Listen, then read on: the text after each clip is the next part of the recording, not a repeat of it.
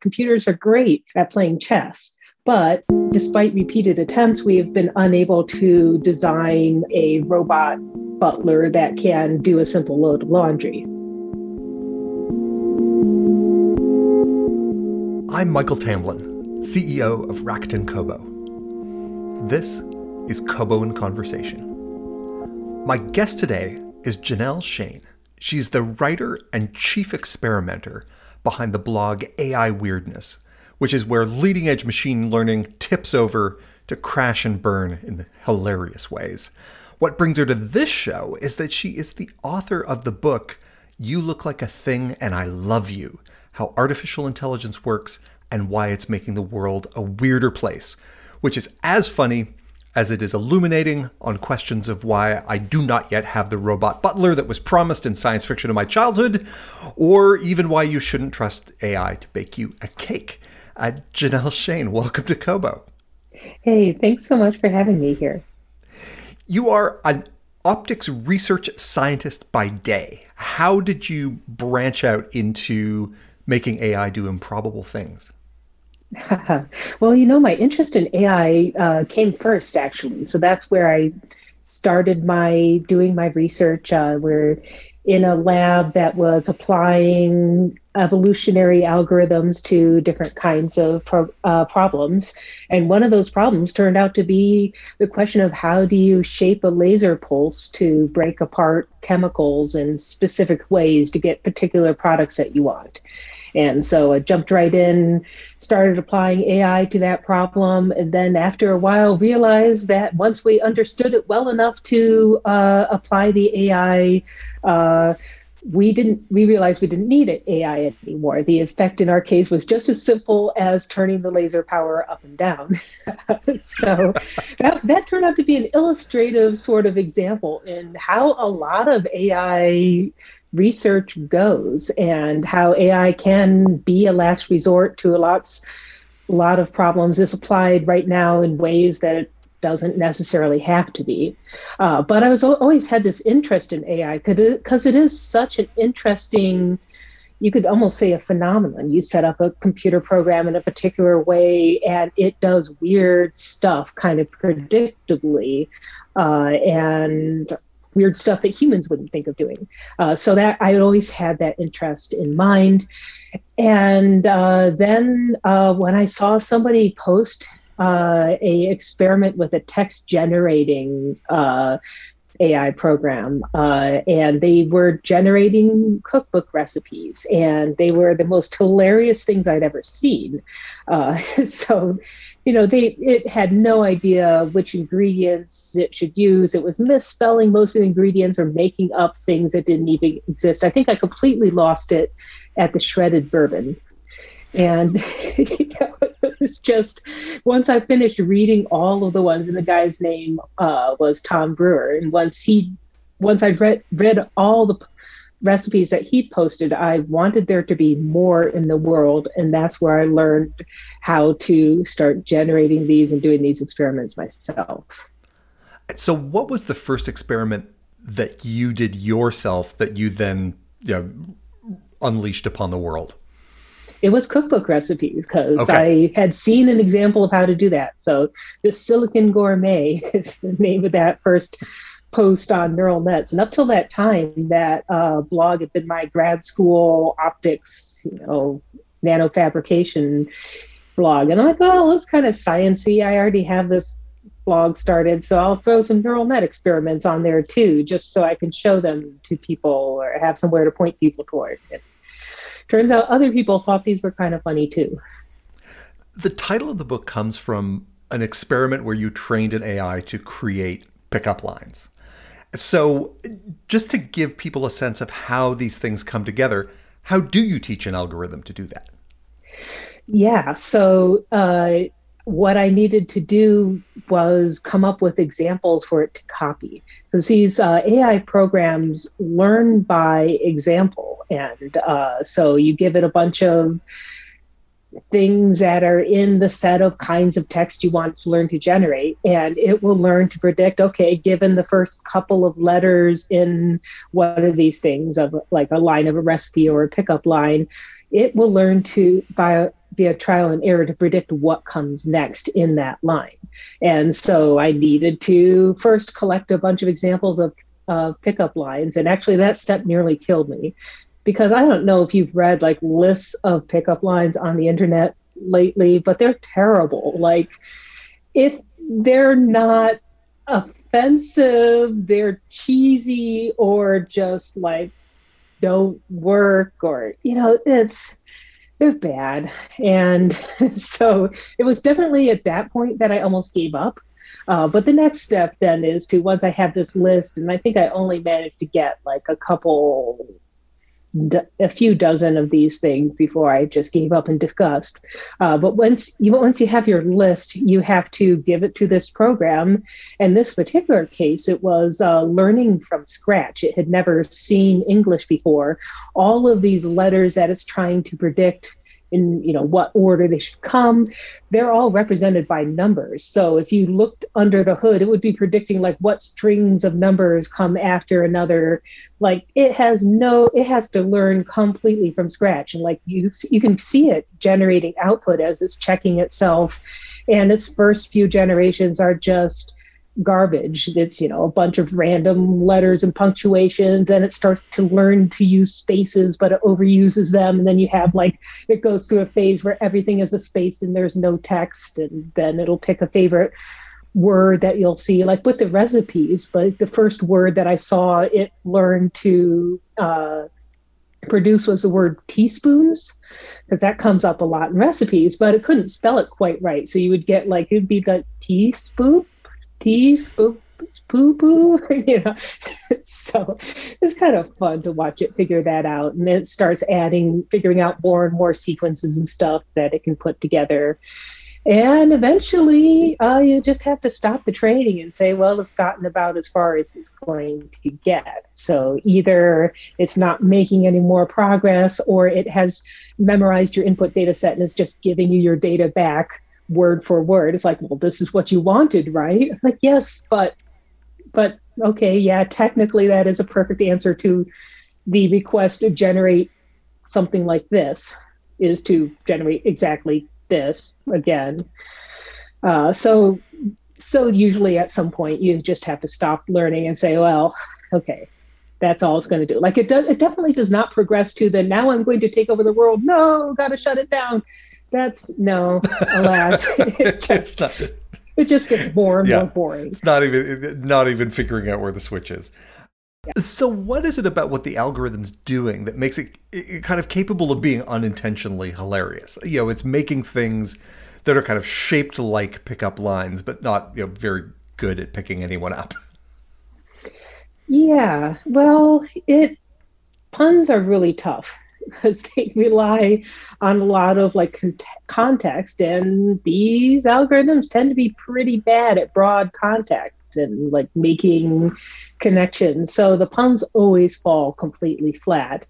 And then if you've got a smallish algorithm that's just trying to learn English from scratch from a few examples, there's a lot about English that it doesn't quite get as a reliable pattern it can reproduce. So you'll get weird grammar of sentences, especially the one I was working on with the pickup lines. Like, it's got a limited memory, so it won't remember what it said, and it won't remember how long sometimes if it's really short, it won't remember how long the sentence is that it's working on. And you get these doozies of a sentence that's like this run on, repeated. It's almost like a chant sort of mantra thing. Yeah, all sorts of weird things it just cannot get that humans would. So you end up with, just so that I could provide some examples, pickup lines that sound like this. You must be a Tringle because you're the only thing here. And, hey, baby, you're to be a key because I can bear your toot. And, are you a candle? 'Cause you're so hot of the looks of you. It's just, I'm swept away. I don't know. I don't know why anyone else isn't. There's a real risk in examples like this of just writing the whole field off and saying, see, AI is dumb. It was all just a lot of hype. But one of the things I really like about the experiments in You Look Like a Thing and I Love You is that you managed to show two things simultaneously. First, the output itself, which is funny, but also you reveal that it's kind of amazing that they can even do as much as they can do. Mm-hmm. If you can only remember a few words or letters into the past, it's kind of amazing that you can come up with something that sounds almost human. And I was wondering if you were trying for both of those, like both to show the capability and that sometimes it just runs at a wall and bashes into it. Yeah, I really was trying to show both sides, because it's interesting with these algorithms is that we kind of don't have a good intuition about what's easy versus hard for them versus easy and hard for us. We almost have reverse sorts of capabilities. And so you get, for example, a lot of people have this intuition that playing chess is really hard and really high prestige. You must be very smart if you're good at chess. And whereas we tend to hold things like doing laundry or housework as sort of low prestige sort of things and say, well, that must be an easy problem and chess must be the hard one. But if you look at AI, it's actually the other way around. So chess is a narrow, constrained problem, and computers have beaten our chess grandmasters soundly for many years now. Like, computers are great at playing chess, but despite repeated attempts, we have been unable to design a robot butler that can do a simple load of laundry. So we have this kind of skewed perspective, and I think that kind of intuition, we need better intuition to serve us well when we're trying to think of whether to trust an AI that's going to be, for example, suggesting who we're supposed to hire for a job. Like, oh, AI must be great at figuring that out. Well, is this really in line with AI's strengths? The theme that you come back to multiple times in the book is that the more narrowly you can define the problem, the more constrained you can make the space in which the AI has to work, the smarter it's going to appear. When you were talking about recipes, you used machine learning to generate a carrot cake recipe. And looking at the ingredients, at least, it actually did pretty well. You could imagine all of those things as being essentially cake-like, or you could imagine throwing them into a bowl and getting something that, if it didn't look like cake, would at least, kind of fool an untrained observer. But then as soon as you branched out from cake to multiple, different kinds of recipes, everything kind of falls apart. The wider the problem gets, the harder it is to produce something that seems reasonable. Yeah, exactly. And we run into this all the time. If you think of self-driving cars, the problem of, can you stay on the lines and obey the road signs? That's a fairly narrowly constrained problem. And self-driving cars have been pretty good at that for a while. But when you bring in, and can you deal with all the unexpected stuff that happens on the road? Like, now there's a billboard with a stop sign on it. What do you do? Or, there's an escaped emu. You've never seen an emu before. What do you do? And that is what self-driving cars are really struggling with right now, to try to handle these kind of get rid of these unexpected and sometimes very serious, fatal glitches. You make it clear in your book that what we call AI is really a basket of techniques, and that each one can be good for a certain kind of problem and not others. And the first part of the book introduces us to these families of machine learning algorithms. We have neural networks and Markov chains, and generative adversarial networks and random forests and evolutionary algorithms. And part of the challenge in a machine learning implementation is just figuring out which one to use. So I wanted to try a real world example with you. So let's say I wanted to teach an algorithm to write new reviews for this podcast so that it looked like I had millions of raving fans, and that there were like just thousands of reviews, all of which, extolling, your virtues as an interviewee and my virtues as an interviewer. What would be the tool that you would first reach for if you were going to try to generate my army of podcast reviewers? Oh, now that's an interesting question. It depends whether you want to generate completely new reviews or whether you want to change all your existing reviews to be more positive. Oh, I didn't even know that was an option. Yeah. Let's assume first that I think first we need just like a lot of reviews. So we need from scratch just thousands of raving fans. And then we probably have some reviews in there that, maybe aren't as great as they should be. Almost certainly my fault and not the fault of the guest. So then we probably have to change those as well. Yes. Yeah, so probably a text generating recurrent neural network similar to the one that I trained to do the pickup lines might be what you want to go with. If you want these people to sound like they are not computers, you probably want to start with a bigger one than the one I use. So they've got some big ones right now that are trained on a lot of internet text, and including there's a lot of reviews on the internet. And so if the text you give it to complete to predict what comes next is 5 handcrafted glowing reviews of your podcast, mentioning you and the podcast by name. And then you say, okay, now predict what comes next after these 5 glowing reviews. We've got modern algorithms that can figure out what a review generally looks like and the things it should mention, and kind of okay, here's the pattern. We're saying nice review type things using these kinds of keywords. And that will generate a lot of reviews. But the problem with something trained on the internet, of course, is that it's not entirely reliable. You would want to read every one of those reviews by yourself. You're on your own and really pay attention to what they're saying, because they'll maybe drift off topic and say, oh yes, and you're co-starring with Janelle Monáe in doing this podcast or something, and you're like, no, that's incorrect. So it will generate incorrect things. And it can also maybe say things that you would not like your fans to say, whether it's not, it drifts from being complimentary or brings in stuff you're like, oh no, I'm going to content moderate that right out. That's not a good thing to say on the internet. So yeah, some progress would be, definitely some human editing would be required.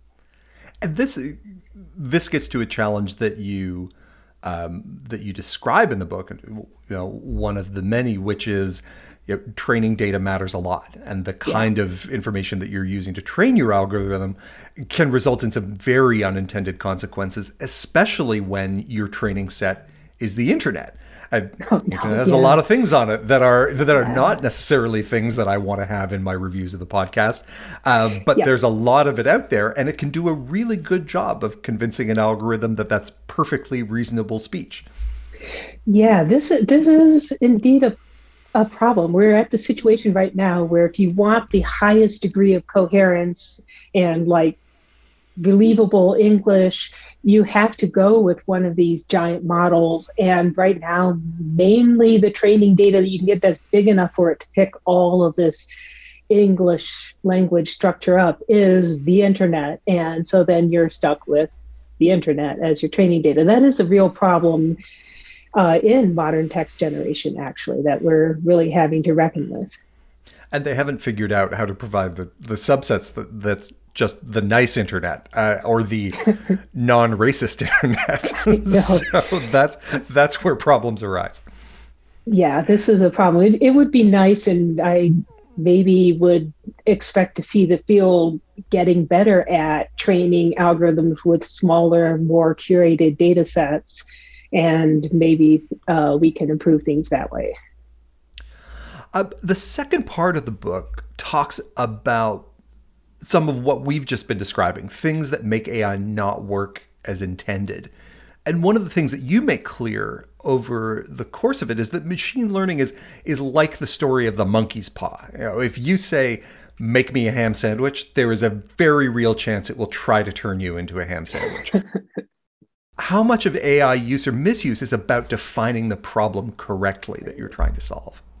Oh man, it's all about trying to define the problem correctly. That is the biggest thing. You have to understand your problem so well and all the possible hacks and shortcuts and misinterpretations and, even collecting the training data for training a text generating algorithm. Like you're giving the algorithm the task, copy this data, and what you're telling it to copy really, really matters.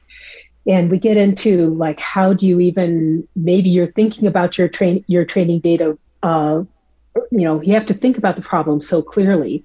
There's an example of, an algorithm that was trained to predict risk factors for, and I think it was risk factors for a stroke. And they found out that the risk factors were all these seemingly unrelated things, but they were all things that would bring you into the doctor's office for a checkup. So what they were not actually predicting were people who were going to have strokes. They were predicting people who were going to be treated for strokes because they had access to health care and maybe happened to have been in the office to be checked out, that kind of thing.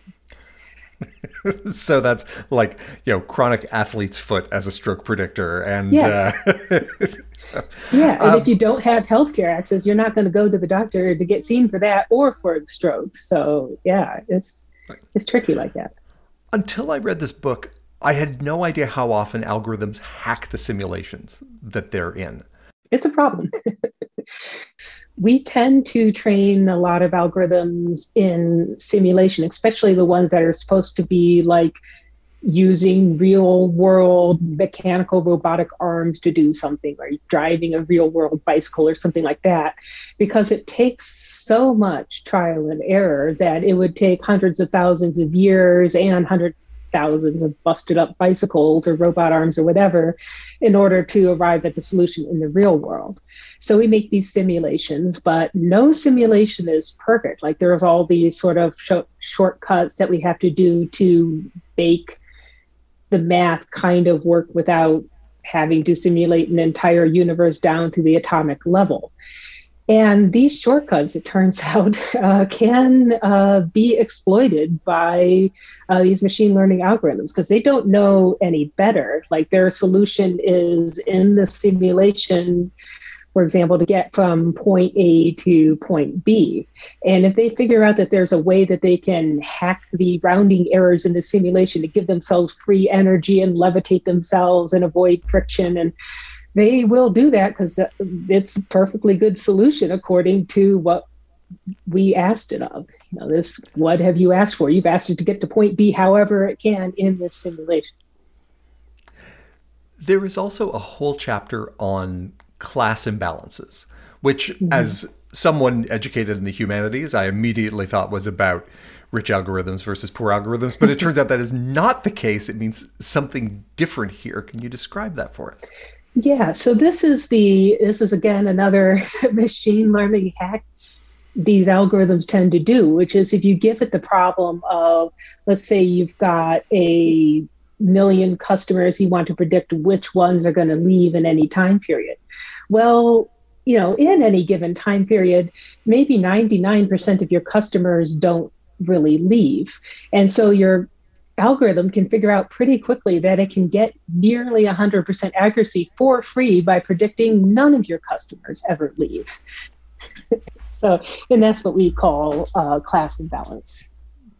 Anyone who has spent time near AI research or the output of it knows that bias is a problem, that the data sets that you use to train an algorithm can have unintended consequences.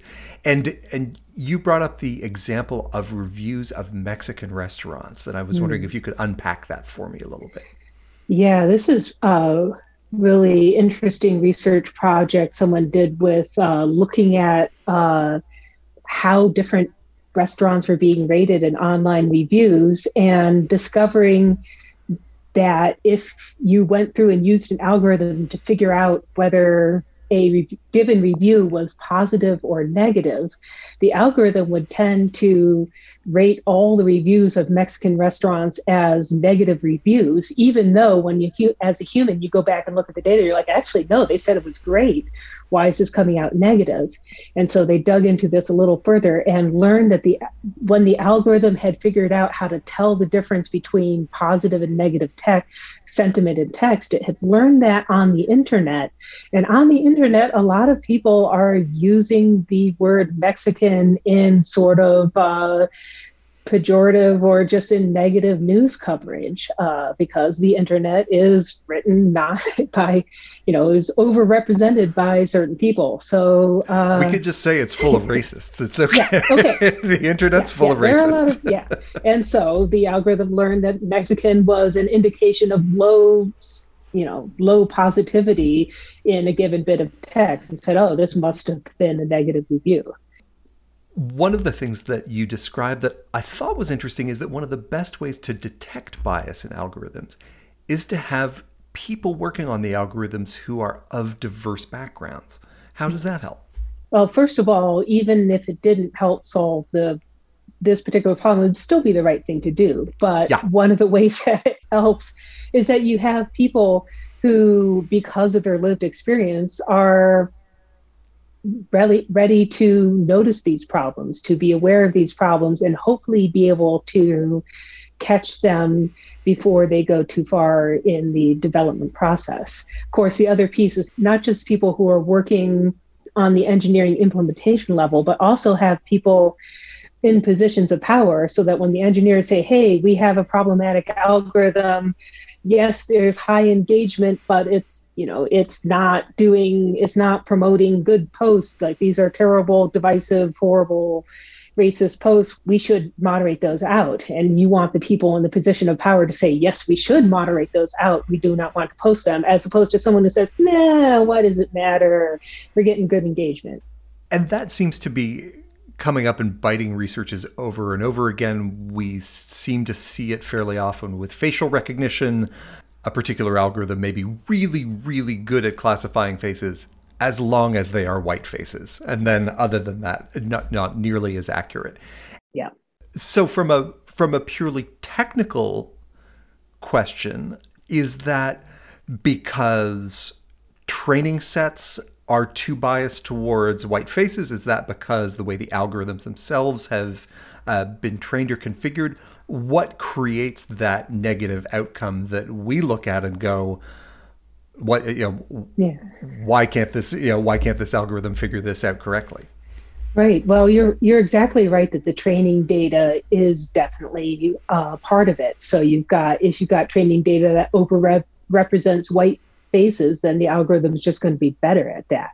Another problem that doesn't come up as often, is also important, is benchmarks. So a lot of the benchmarks that you're testing your algorithm against, trying to figure out if it's better than other algorithms that have been published before, is to say, okay, let's use a standard data set and test ours on that data set and see how it does. And a lot of these standard benchmark comparison problems are super heavily skewed toward white faces, for example. So that comes in as well as a problem.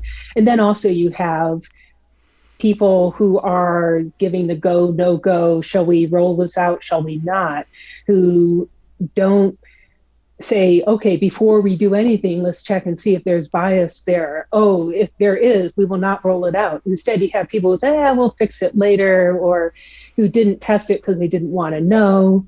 But then when people bring it up, as famously happened with a really influential paper showing, hey, a couple of years ago, these algorithms have bias. And now it's been a few years. There's been time. These algorithms still have bias. And it's kind of pointing back to, similar to the idea of providing some kind of goal for a machine learning algorithm to optimize. And if you choose that goal incorrectly, it will solve the problem in a way you don't want. We are essentially, some of these companies are acting a lot like AIs with faulty reward functions, where they're getting rewarded for one thing which is not actually the thing we as a society really should reward them for. And they don't get penalized enough when they have these really serious problems with them. Are you saying that there may be negative externalities that come from rewarding a company entirely on engagement and advertising views? It is just possible.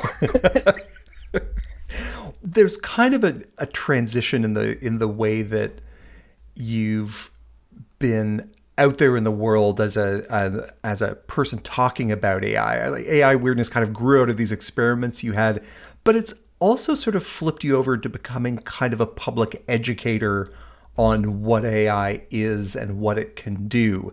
And I'm wondering if there was a conscious switch that flipped for you on that, or if you've just sort of evolved into it along with the ice cream flavors and everything else. It was definitely not a conscious thing. I mean, it was a, science communication blog from the get-go, but I was not really expecting anybody to take my ideas seriously. I mean, I was posting about, funny AI generated recipes and paint colors. Like, clearly this is a joke blog. But then people would contact me for questions about, hey, there's a new paper that just came out, and okay, I guess I got to go read this paper. Or they would ask me for comments on high-profile AI mishaps that happened in the news. And so people had these questions. They saw me as somebody who might know something about the answers. And so that was part of it. People would also, like, I saw this pervasive, people would read my blog and say, wait, how is this AI? Because AI is really smart, isn't it? So how is this the same thing that's like having all these commercial successes and people tell us is about to take over the world? And I would say, oh, well, there's maybe some interesting things to be said about taking AIs out of their comfort zone and really showcasing where the cracks are, where they're not so good, where they really differ from how humans would approach the same problem. Is one of the challenges in talking about this field that you can sort of skate along the surface with recipes and the names of different kinds of paint, but if you want to talk about what works and doesn't work, you quickly dive below into this ocean of technical detail? Yeah, there is a lot of different ways to get deep into different aspects of machine learning.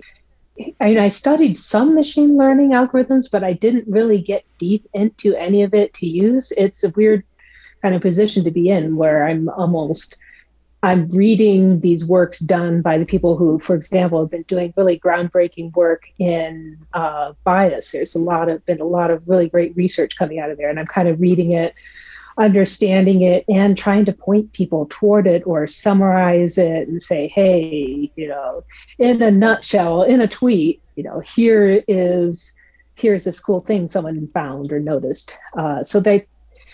But yeah, there's so much technical depth and so much to understand. And I'm, only so many hours in a day. One thing that becomes clear as you go through the book is that AI brains just aren't like human brains. But you do touch on some places where they have functions that are similar. You mentioned even examples where you can kind of perform brain surgery on a neural network. Where are the places where there is that little bit of mapping between what some of the algorithms are doing and how our brain itself works? Yeah, there are some. And in fact, the origins of this whole class of, like, one of the most popular class of AI machine learning algorithms is called artificial neural networks. And these were designed as kind of simulations on how networks of interconnected neurons, like in the brain, might learn to solve problems. And so those have been around for decades and decades. And people have said, oh yeah, in these artificial virtual neurons, we can connect them to do basic calculations. That brain surgery thing that you mentioned, yeah, if you cut out particular neurons from these interconnected neural networks, you will find that it will change the way that the whole network behaves, or you can find neurons that are largely responsible for one task, like, maybe representing couches or something, or placing couches in a generated landscape or something. Then you knock that out and suddenly the couches are gone. Things like, there are some analogs with people. One of the interesting kind of close analogs with how is in the visual system.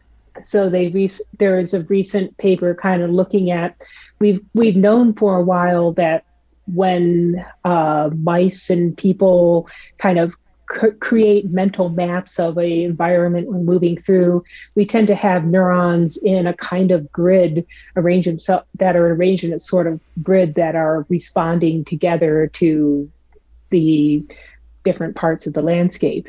And we have seen in the artificial neural networks, we also get these sort of virtual, very similar sort of grid structures popping up. So yeah, it's been really interesting. And so you're seeing the neural network starting to create, effectively structures that are quite similar to how the brain tries to process similar problems. Yeah, at a much simpler level.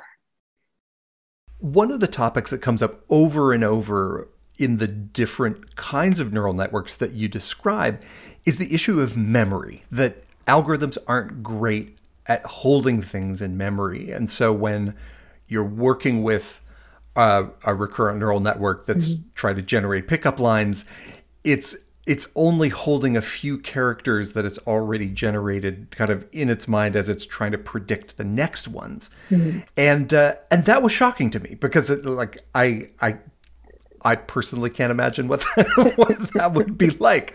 But it also seemed like that was the biggest constraint or one of the big constraints to machine learning getting better. And so I was wondering if that's something that has a chance to sort of change or break through over time, and therefore see another kind of quantum leap in how good these algorithms are at kind of simulating and predicting human speech.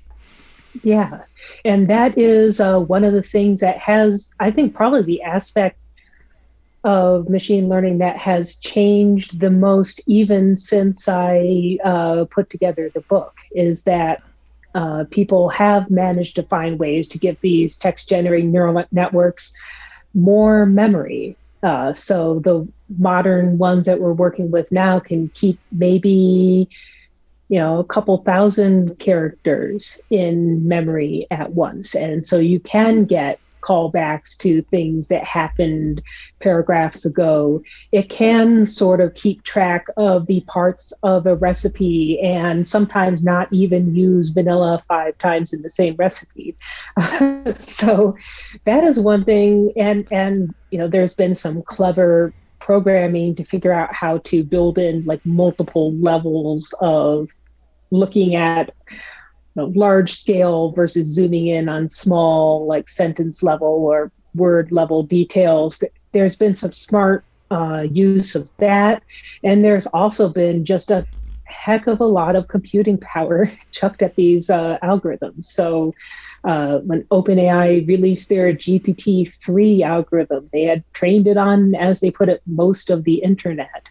And it has way more memory, and it's huge. And I forget how much the training cost, but I think I want to say it was in the tens, if not hundreds of thousands of dollars in computing time that it took to train this algorithm. So I had been training the pickup line generator and some of these early recipe generators. I've been training that on my own laptop, like a 2010 MacBook. So there's also, that makes a huge difference. Yeah, you were teaching an earthworm how to make pickup lines, and now you might be able to get something with a few more, slightly more brain capacity. Yeah, we may be up to Bumblebee, possibly. Does that mean, though, that one of the things that's been such a characteristic of the algorithms that you've been using is that their limitations are kind of what create the hilarity. The fact that it can't remember what the beginning of the sentence was by the end of the sentence is how you end up being a thing, and I love you. Yeah. Does that mean we're just going to start seeing less humor coming out of the experiments as the algorithms get better? The humor has changed. So things that were funnier before aren't as funny now. Now, yeah, that sounds like a boring human wrote that sort of thing. Or, if you ask it to write a blog now, it will generate this really generic, like you could skim right over it, self-help or business wellness or whatever kind of thing. So it's that much better at readable boilerplate text. Like if you were falling asleep while someone was reading this to you, you might not notice that it doesn't all make sense. So yeah, I have had to change my techniques. There's some stuff that I can do now that I used to not be able to do. Interestingly, I did revisit the pickup lines with much more competent neural network. So using like the modern GPT-3. And I've been resisting this because I thought, well, if it's read all of the pickup lines on the lists on the internet, then surely it's got like the most common ones memorized by now, or just it's not going to be much fun. But eventually I did try it just to see. And actually, I was surprised that it was not as far along as I had expected it would be. So I think one of my favorite ones is, I'm losing my voice from all the screaming your hotness is causing me to do. Excellent. Or there's another one, you look like Jesus if he were a butler in a Russian mansion. I would swipe right just on the basis of that alone. You wrote a piece in the New York Times in 2019 about the feral scooters of Central Park. Yep. And I'm wondering if you can tell us a little bit about that. It is a story that everyone should go out and read. But for those of our listeners who are trapped under something heavy and can't press pause, can you talk about it a bit? Sure. So this is a really fun experiment. I was supposed to write what was, this sort of op-ed from the future. This was what this series was called. And I wanted to write it about machine learning algorithms that are kind of similar to what we have today, because there are so many stories about AI that's like almost all of the stories about AI are about AIs that are light years beyond what today's technology can do.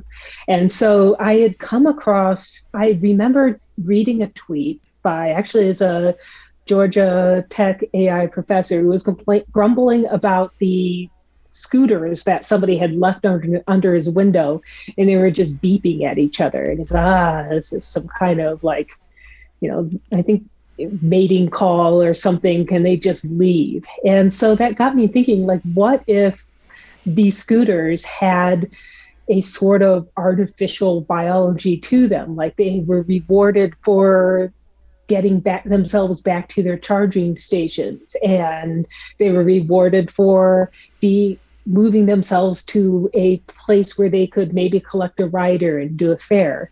And so I kind of figured out how that would work. But the scooters, of course, they have their flaws too, and as they're not rewarded for exactly the things that people would want. So the two scooters would tend to misbehave because they're acting in their own interests. And I had a lot of fun putting that together. And you have you have warring scooter gangs that are like protecting their turf, and we've got the 3 beeps versus the beep boops, and yeah, I had fun with that. Yeah, it was pretty good. As booksellers, we of course are interested in whether an AI will ever be able to write a novel. Mm-hmm. And certainly from the technologies that you describe, that question of long memory, that difficulty of holding things over a long period of time in memory seems like the big challenge. So how hard is AI writing a novel as a problem to solve? And is that something we see in our lifetimes? Yeah, I think the problem is writing a novel that anybody would be interested in reading. Because we can generate novel That's length enough of a text. problem for humans. I know. We can generate novel length text, but the problem is if we've trained it on existing novels, it's going to try to write like the average novel. And so even if it manages to be coherent over the paragraph, over a long period of time, it's going to be sort of boring, generic boilerplate stuff. And right now, we also still don't really have the memory. If you're using one of these big algorithms that can keep about 2,000 characters in memory at any one time, even within that length of time, it tends to drift a bit. And so it'll kind of, it's like being in a dream or something. It'll forget where it is or what it has done or what's in the box, and new characters will show up. Like it has a tendency to like start drifting into fan fiction if it's doing fiction. And then, like, all of a sudden, Frodo shows up. And you're like, oh, no. Two last questions for you. First, you asked an algorithm for a recipe and it came up with horseradish brownies. Did you try to make them? I did. And I would not have even attempted it had somebody not messaged me and said that they tried the horseradish brownies and they were delicious. And, I had questions. And, oh, no, you don't put in straight horseradish. You put in horseradish, dressing, the cream, horseradish cream stuff. And that is what makes it okay. I'm like, oh, okay, I'll try it. And I knew I was in for trouble when, like, I opened the oven, my eyes just started watering. Like they were terrible. Like, distressingly terrible. Like I had no idea how much I hated horseradish until after these brownies. And I learned that there are some people who feel the same way I do. There are some people, on the other hand, like this person who recommended I try the recipe, who absolutely love horseradish. And so I've had a couple of the people I've served it to keep asking, oh, when are you going to make those delicious brownies again? And it takes a lot to induce me to do that again. Yeah. And then before we go, I found one good AI joke. Do you want to hear it? Sure. Human. What do we want? Computer. Natural language processing. Human. When do we want it? Computer. When do we want what? Yep. Okay, that's good. That's it. That's all I've got. No. Janelle Shane, thank you so much for joining us. Well, thank you. It's been a pleasure. I have been speaking with Janelle Shane, author of You Look Like a Thing and I Love You, How Artificial Intelligence Works and Why It's Making the World a Weirder Place. You can find it at Kobo and Conversations, home on the web, kobo.com/conversation. There's a link in the show notes too. Kobo and Conversation is produced by Nathan Maharaj and hosted by me, Michael Tamblin, and we're both relieved that it sounds like we're not going to be replaced by an AI anytime soon, though it might be fun to try. Thank you for listening.